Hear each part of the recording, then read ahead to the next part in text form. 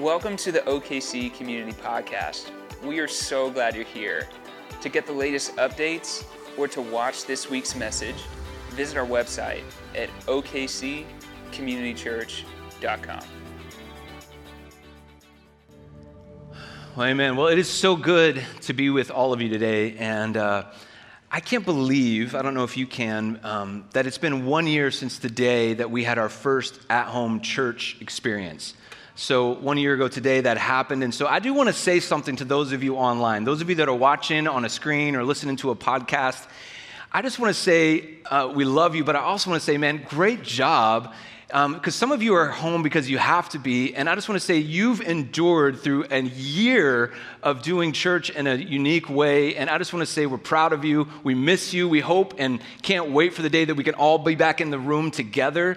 But if you did church online for 6 months and now you're back in person, or 9 months and now you're back in person, or if you're still 12 months and counting, I just want to say we're so thankful for you, and I want to also say, hey, hit us up with an email or a text or a direct message. Go ahead and send me one if you want, or one of our staff. We'd love to hear from you, but we just hope and believe that in the near future, we're going to all be back in this room together. Amen, and that's what we're praying, because things are really, really getting better. And so today we are in Week 4 of this fully devoted series, and today's message is called Keeps on Getting Better. So everyone say, get better. Get better. I don't know about you, but I really, truly am starting to get cautiously optimistic about our world right now. The COVID numbers continue to stay low. More and more schools are going back to in-person school. More and more of us are getting the vaccine. We are getting closer to the day that we won't have to wear a mask. We'll be able to see each other's mouths again. It'll be wonderful. And things are getting better. Amen? And here's the deal. Good days are ahead. COVID, I do believe, is getting better. The weather's getting better. The thunder getting well, they're not truly getting better yet, but they're going to get better. I realize, though, even as I say this and begin this, I want to acknowledge that maybe you're in a place in your life that not everything feels like it's getting better.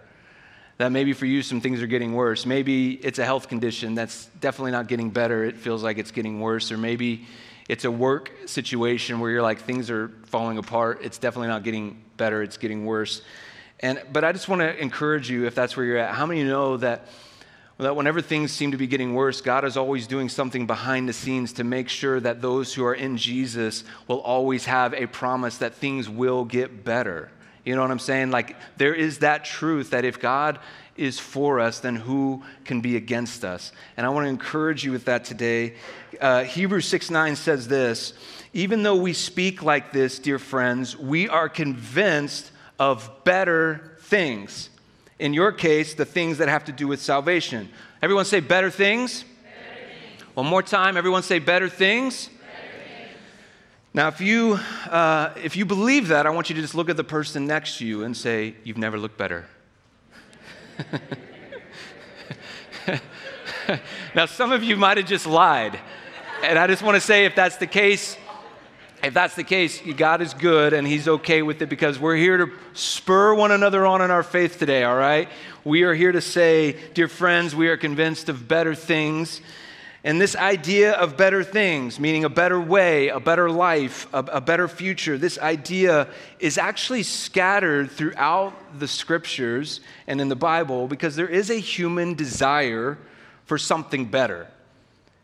Now, a few weeks ago, I talked about this concept of FOMO, the fear of missing out. You guys remember this? How many of you guys remember this? Yeah, and that FOMO leads to a thing called FOBO, which means, anybody? Yeah, the fear of better options, right? And so FOMO leads to FOBO, and here's the deal. People are struggling to make decisions, and the struggle is real for people to make commitments in life, because there are so many of us that are afraid that a better option will come along. And so, for example, a person might not commit to him or her because they are afraid someone better might come along, right? Or We can't commit to that career because what if there's something better? Or we can't commit to that volunteer role because I want to keep my options open in case there's something better. Or even in the church situation, I can't commit too deeply to a church because what if something better comes along? And so we always want something better. Think about it. We want better cell service. We want better food. We want better energy efficiency. We want better customer service. We want better education for our kids. We want better internet speed.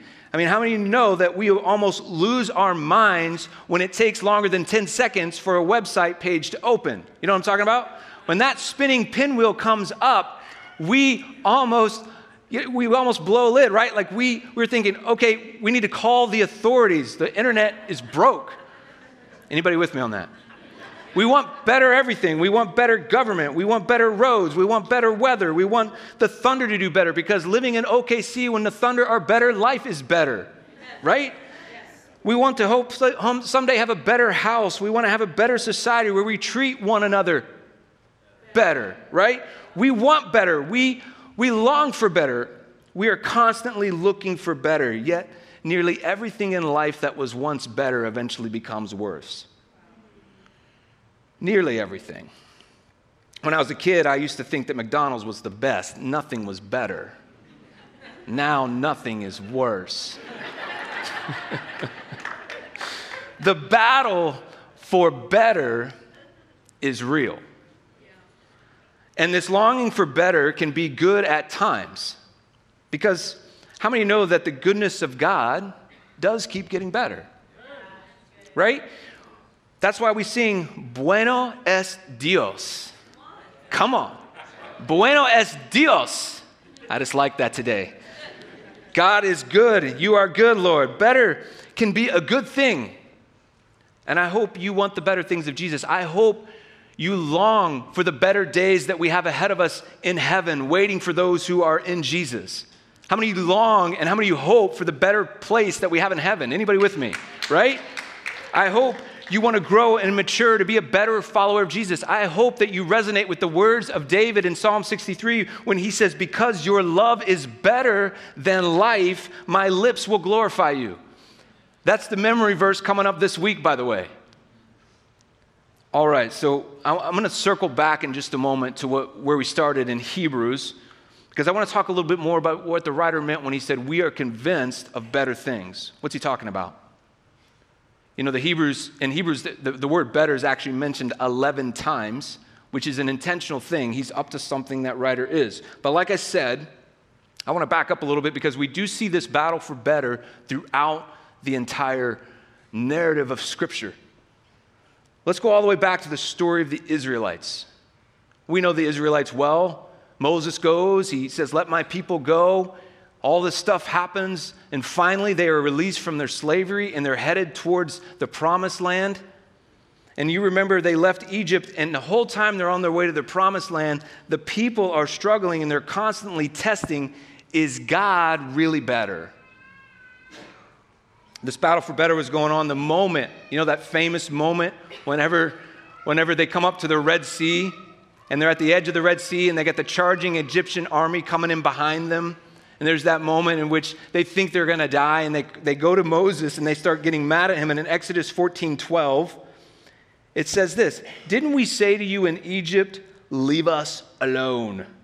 Let us serve the Egyptians. It would have been better for us to serve the Egyptians than to die in the desert. How many of you know that God showed them who was better when he split that Red Sea? You think that moment alone would put the battle for better to rest for the Israelites. But later the Israelites are wandering in the wilderness, which BT dubs they're in the wilderness because they had not believed in his promise, which they believed maybe he's not actually better. I mean, that's another example. But they're in the wilderness. They begin to complain about the food. They wanted something better to eat. So in Numbers 11:18, it says this, tell the people, consecrate yourselves in preparation for tomorrow when you will eat meat. The Lord heard you when you wailed. I love that word. When you wailed, if only we had meat to eat. They're going, meat to eat. You know, it's like this chant they were doing, meat to eat. I don't know. We were what? Better off in Egypt. Were you? Were you really better back then when you were a slave? Once again, God gave them something better. He began to miraculously provide them quail to eat. He gave them their meat to eat. This didn't solve the battle for better, though. It wasn't over. They were still questioning, is God really better? Numbers 14, verse number 3. Why is the Lord bringing us into this land only to let us fall by the sword? So they're worried about their enemies. Our wives and children be taken as plunder. Wouldn't it be, say it with me, better for us to go back to Egypt? And they said to each other, we should choose a leader to go back to Egypt. Let me make this simple. The Israelite story isn't all that different from our story. They constantly cried, and I'm going to put it on the screen. They constantly cried, the past was better. They thought, let's go back to Egypt. Let's go back there. Let me ask you, do you know anyone like this that's always talking about how the past was better? Maybe you, at times, can be this way a little bit. We look back and we think, oh, it was so much better back then. See, when we ask God to go backwards, to take us back, God, couldn't we say that there's some sort of lack of faith that God has something better ahead? Yeah. Come on. You know, I certainly believe in celebrating the past. I certainly believe in honoring the past, being grateful for the past, worshiping God for all the things he's done in the past. I want to learn from the past. I want to own the past. I want the past to shape who I am today, what I do in the future. I love remembering the past. But we can't believe that the best days are behind us. We must believe God is not done. Yeah. And that his promise is not forgotten. And that he has a plan for our hope and our future. So no matter how good the days were in the past, there's something better ahead. We have to actually believe that. Because I hear this sentiment a lot in our culture today. That things aren't as good as they used to be. And there's some truth, depending on what sort of perspective you want to look at. There's some truth to that argument. However, there is a promise ahead of us that says something different about the battle for better.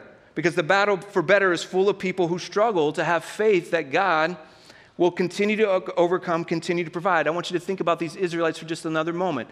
You would think that they had encountered God, right? They encountered the awe and the wonder and power of God whenever he came to Egypt. He sent the 10 plagues upon Egypt that allowed them to go. Then they got to the Red Sea and thought, well, I guess it can't get better. Let's go back. Then they got in the desert. They got hungry. And they thought, well, I guess it can't get better. Let's go back.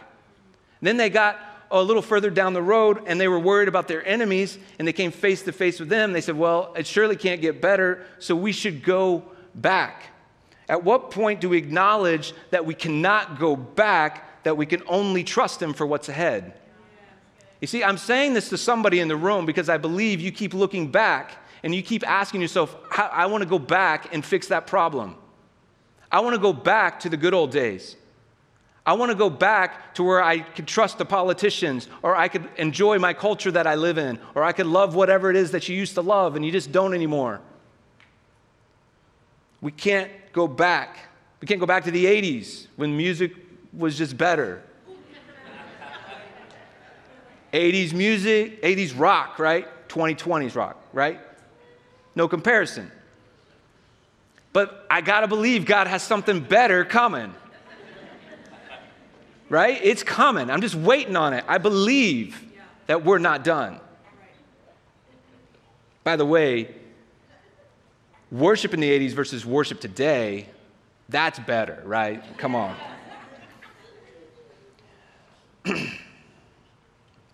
No, we have to live with what we have today. We can't go back. We can learn from the past. We can appreciate it. It can shape some things. And it's okay that we can't go back.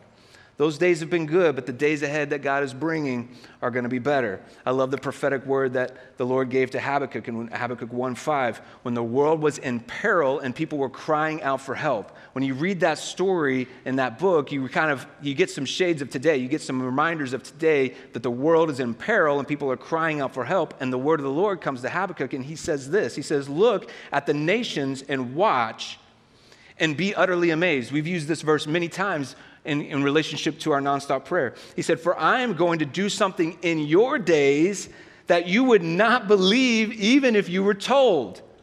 So sometimes we just got to know that God has got good days coming. So sometimes we think this idea, we can go back to this main idea that the past was better. That's one of the battles for better, but there's another battle for better. Sometimes we think, I think I know better. Now, this particular battle for better goes way back before even the Israelites. We could go all the way to the beginning, couldn't we, with Adam and Eve? They thought they knew better. But that one's a little too easy. Go to the story of Abraham. Abraham was promised in Genesis chapter 15 that God would give him a son. In fact, he'd be the father of many nations. But if you remember the story of Abraham and his wife Sarah, they were in their 90s and they had no children. In fact, in Genesis 17, Abraham laughs and says, God is going to give us children. I'm 99 years old and Sarah's 90. And so, yeah, they had this promise, but it wasn't coming in the time that they thought it would come. And so Sarah and Abraham thought, maybe we know better. So they decided Abraham should go and have a child with their servant Hagar. So before God fulfilled his promise, Abraham thought, I think I know better. I'll take care of this one. Get over here at Hagar. And I'll go around you, God, and make my own plans to have a child. By sleeping with another woman, by committing a sin, by going against your will, and I'll get what I want. Abraham and Sarah were like, I think I know better. How'd that work out? If you know the story, Abraham's son with Hagar was a boy named Ishmael. And Ishmael was not a fulfillment of God's promise at all. In fact, Ishmael became a problem. God said, you don't know better, Abraham. But because I made the promise, I'm going to go ahead and fulfill it. Yeah. And so he fulfills the promise and he gives him a son through Sarah, and that son was Isaac. Isaac lives a good life, the nation begins to build, and then he has a son named Jacob, who God renames Israel, and the nation of Israel is born. I think the I know better battle happens a lot in life. We see it, of course, in Adam and Eve, as we just said. We see it in Abraham. Think about Jonah. He said, no, I'm not going to go to Nineveh. I think I know better. How'd that work out for Jonah? It happened with David. I'm not going to go to war. I'm going to stay back. It's good. I think I know better. It happened with Judas, right? Judas said, Jesus, I don't even think you're better. I think the money's better. I think the public opinion is better. I think I know better, Jesus. The battle for better has been going on for a while. And this brings us back to where we're going to land today in the book of Hebrews. I mentioned that the word better is mentioned 11 times in the book of Hebrews. But I want to review real quick. So there is a tendency, not only in the story of God where we see it the Israelites, but with us, that sometimes we think the past was better. And sometimes we think, I think I know better. Yeah, God said this, God promised this, God told me this, God's leading this way, this is what God's word says, but I think I know better. This happens a lot in the world. And then, even before we get to this last one, I think this idea of less devotion may be better. I'm going to talk about this one, but I really want you to, just, even at this moment, to just pause and say, Holy Spirit, I'm going to listen because I think you might have something for me today.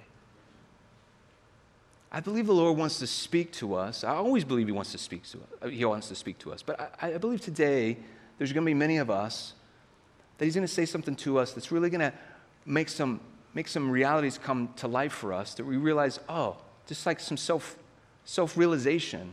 about something we do in this concept of the battle for better in our life? Are we really, really believing that God is better?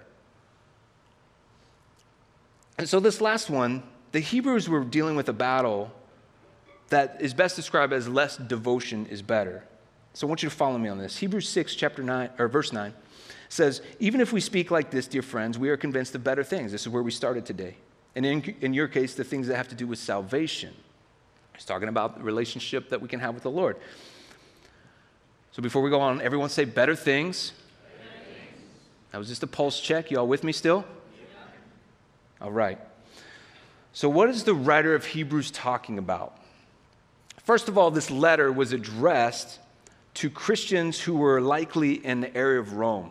They're in Italy, specifically written to converted Jews, meaning the title Hebrews, if you know much about Jewish history, was one of their ancient titles of what they would call Jews. So this was written to Jews who had converted to Christianity and are now followers of Jesus. So this letter is specific to a group of people who are, yes, new to Jesus, but they're not new to faith in God. They actually knew the story of God's people. So he's writing to a group of people that they know the stories of God's promises. They know the stories about Abraham, Moses, all the greats, right? Elijah, whoever. They know about all these people. And the writer of Hebrews does a number of amazing things to make sure that he's speaking to this group, this audience, in a very specific way. Most notably, he connects the ancient faith of the Jews to the person of Jesus. If you read through it, that's what he's doing. He's trying to pull the strings together of the Old Testament Jewish faith to Jesus. This is where we see the lines in Hebrews about Jesus is the author and the perfecter of our faith. Jesus is our anchor. What do you think he's doing? He's saying, listen, everything that's been going on for all time in our faith and our religion as God is the only God, God is the creator God, it is now rooted in Jesus. So he's doing some serious theological kind of Christological work of the rooting and the purpose of Jesus in our faith. And he's doing this to a group of people who have a background in faith. But there's also something going on in this book that's not just about that purpose, and you can kind of sniff it out in a few different places. Most notably in Hebrews chapter 5, you get kind of a glimpse into what he's trying to say to these people. Hebrews chapter 5, verse 11 says, we have much to say about this. He's referencing this big idea of Jesus. But it's hard to make it clear to you because you no longer try to understand. In fact, by this time you ought to be teachers, yet some of you someone needs to teach you the elementary truths of God's word all over again. So this sounds like the writer's kind of upset with them, right? They aren't trying anymore. They should be teachers, but they're still kind of fumbling around with milk. And they need the elementary teachings of the gospel given to them. And so that's why, of course, he's writing this letter to give them all those foundational things. It sounds harsh, but if you really read the entire letter, he's actually encouraging them. He's saying, don't stop believing. I need you to keep living for Jesus. Don't give up. Don't quit trying to understand how to live in this world. Don't remain immature. He says that later. I want you to mature in Christ. He says, keep going, keep getting better. Your devotion really, really, really matters. This is what he's saying to them. And he's saying this to a group of people who are in an environment in the ancient Roman world where they are under the persecution of an emperor called Nero. Now, Nero was known for his cruel treatment of Christians. Really, anyone who believed that there was a God that was had more authority and that it was kind of if you will, a threat to his rule and reign. So anyone who opposed his supremacy was considered expendable and better off, tortured and killed, as an example to the rest of the world that, hey, you don't come against Nero. He wanted to lead through fear. And so he was persecuting Christians left and right. And so these first century believers, they started to entertain a thought that maybe this whole passionate faith in Jesus wasn't worth it. They're thinking maybe it's not actually better. Maybe it's not worth it. Maybe we don't want our head on a stake. Maybe life under the radar and not as passionate for Jesus is a better way to live. I think people in our world today have a similar thought. We don't live under the threat of Nero, but we live under other threats, whether it be, as we discussed a couple weeks ago, public opinion, or the judgment of others, or the rejection of others. Or maybe we're not quite convinced that God is better than materialism or individualism. Maybe we're not quite convinced that God is better than seeking power or seeking fame or seeking the accumulation of more money. Maybe we're not convinced that God is actually better than those things. And so we wonder, as the Hebrews thought, maybe less devotion is better. Maybe I should just coast it out. Maybe I should just not be all that passionate, sort of mediocre, if you will, half devotion. Maybe that's a better way to live. Because for the Hebrews, full devotion was costing them something. How many know that full devotion to Jesus will cost you? By the way, the things that it costs you pale in comparison to the things that you'll gain. So they were thinking, perhaps we should go back to the way it was when we were just sort of average Jews that didn't have a lot of passion about our faith and we could fly under the radar. Perhaps less devotion is better. This is what the Hebrews were dealing with. And if you know the book of Hebrews, you probably are familiar with chapter 11. Yes. Chapter 11 is what's known as the Hall of Faith. And in that chapter, it's full of all these references to amazing people of the Jewish past. Remember, who's he writing to? People who knew the past. And he's writing to them about the faith in people like Abraham, which, by the way, Abraham, we kind of threw him under the bus earlier, but he was a man of great faith, wasn't he? He was a man of great faith, and the writer also mentions Isaac, Jacob, Joseph, Moses, Rahab, David, Samuel, and others, right? And they're all in the Hall of Faith. Why do you think the writer was reminding them of their past? Do you think he was saying, hey, all the fully devoted, they're in the past. Things were so much better back then. Do you think he was saying, hey, the past was better? You guys are losers. No. The writer used the past to propel them into their future. He's like, look at what God did through them. And don't you know that we have it better than them because we have Jesus? Don't you know that the things he's done in the past, he'll not only do it again, but he's got better things in store? He's like, don't give up. Don't quit trying to understand. Don't take the immature road. Press in. Keep going after it. This is what he's saying to the Hebrews. Less devotion is not better. Check this out in Hebrews 11, verse 39. This is how the chapter 11 ends. He says, these were the true heroes. Again, he's been referencing all these heroes of faith. Commended for their faith, yet they lived in hope, right, for the future, without receiving the fullness of what was promised to them. But now God has invited us to live in something better than what they had. Faith's fullness. What's he talking about?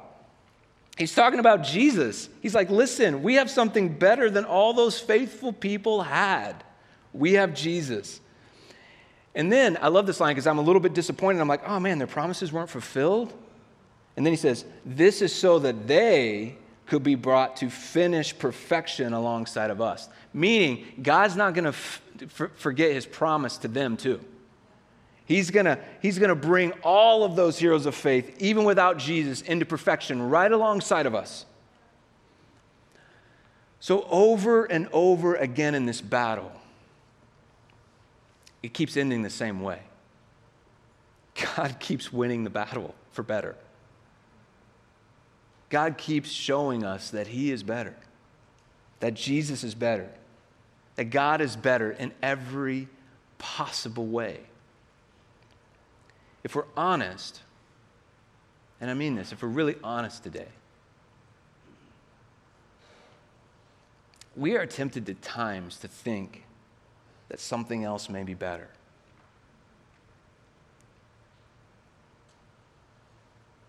I would admit, even as a person who leads a church, as a pastor, sometimes I struggle with this battle for better and wonder, man, is what I'm doing really what I should give my life to? Is there something better? And even though 99% of my life is filled with, belief that there's nothing better, this is what God's called me to, I too am filled with moments in which I'm tempted to think, oh, the past was better. Or I'm tempted to think, I think I know better. I mean, I know God's word says this, but is that right? I'm tempted to think, less devotion is better. I mean, nobody cares. Why am I doing all this? No one cares. Let's just take it easy. Like, just take a step back. Like, quit trying so hard. Quit fighting the fight. Quit trying to just keep pressing in. Like, does it really matter? And so I ask myself, is it really better? We're all tempted to wonder that because the battle for better is real. And we don't want to think this way. We want to say, God, I know you're better. That's what we want to think. And I'm just giving you 3 examples today. There's other ones, of course. Whether there's the battle with sin and we ask ourselves, is sin better? Or whether it's some other battle with flesh and blood or some other battle with the future or the past. But these battles over our mediocrity and our faith or our full devotion to Christ. I mean, all those things. And every one of those battles, I just want to say, though, God wins every time. Because God is better. He's more than enough. And if we said he's more than enough and we made that into a song, that song would be on repeat from all time, right? Like for all time, it would just keep playing over and over again. He's more than enough. He's more than enough. He's more than enough. So what do we do? What do we do? How do we live better? Well, the next line in Hebrews, from the one we just finished a minute ago, it's the start of chapter 12, and it says, therefore, since we are surrounded by such a great cloud of witnesses. If you've ever been confused what that line is all about, the great cloud of witnesses is a reference to the past, a nod to the past. It's a nod to all the people he just talked about in chapter 11.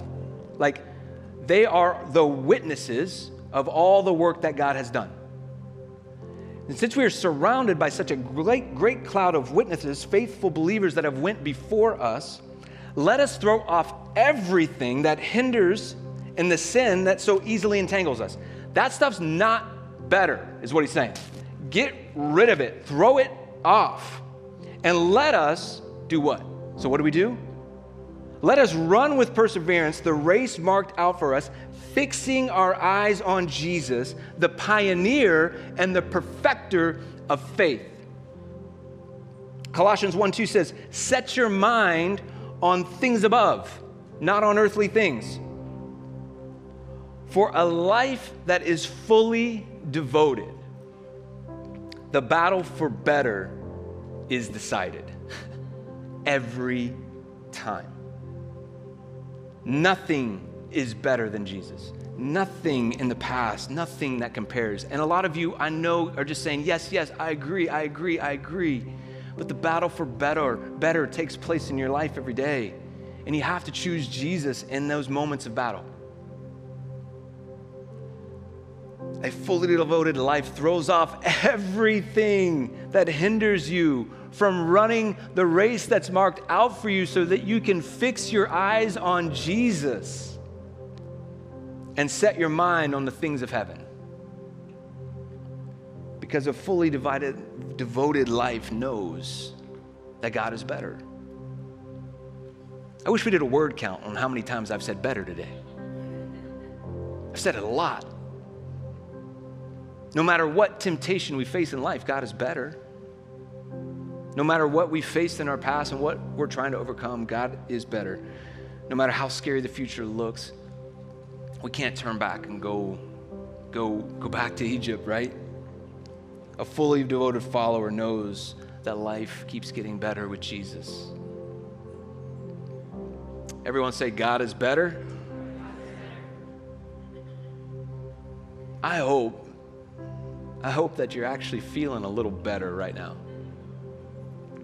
Feeling encouraged. In fact, I just want to pray for us because I know some of us need encouragement today. We need the Lord's goodness to kind of wash over us, to give us hope for the future. Would you bow your heads? I just want to pray. Holy Spirit, we invite you to come. We want you to move in us during these next few minutes. We want you to just do what you want to do, to take sort of this, if you will, this platform we've stood on, and that, Lord, it would be a springboard. You would make it into a springboard right now into the next thing. So, Lord, take whatever we felt like is solid ground and turn it into a springboard to where you're calling us to. I just pray, Father, for each of us, Father, that we would be consumed with this idea that, Father, you're better than everything else. That a fully devoted life is just acknowledging that you're better. And so, Lord, I pray right now for anyone that needs to hear today, for kind of that what the verse speaks about in salvation, that this reality that Jesus is better. And so maybe today you need to give your life to Christ. Everyone's heads bowed, and I just want you to just consider that. Have you ever given your life to Jesus? Have you ever said yes to him and received his gift of salvation? And if you want to give your life to Jesus today, you just can say a simple prayer to say, Jesus, I give you my life. You can just whisper that prayer right now. Say, Jesus, I give you my life. If you want to give your life to Christ right now, if you want to just declare him as the most important, the better thing, the thing that you will continue to just serve the rest of your life, just say, Jesus, I give you my life.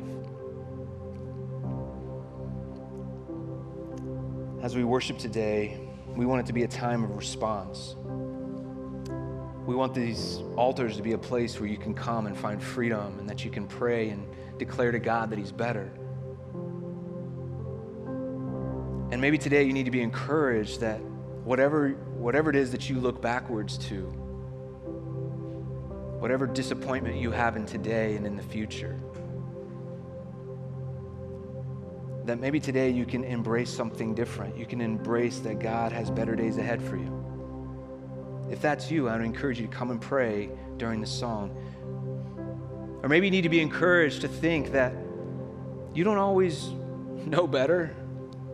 Maybe it's to a group of people that you treat this way, or maybe it's even to the Lord. And if you need to just humble yourself before the Father and say, Lord, I just want to trust you. I want to surrender to you because you're better. Come and pray today. And lastly, do you need to fully embrace this idea of what a fully devoted life looks like?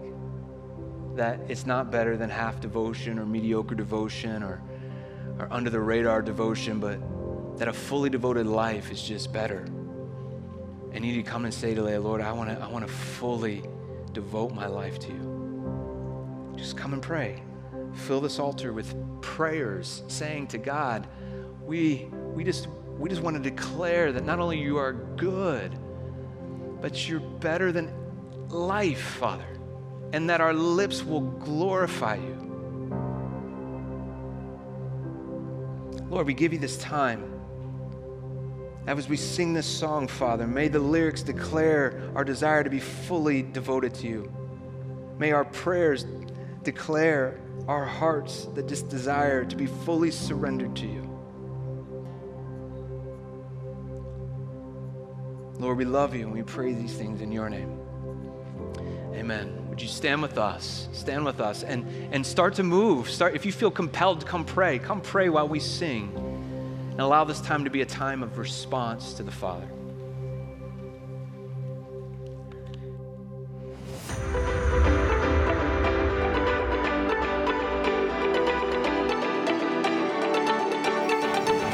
We hope you've enjoyed this week's message.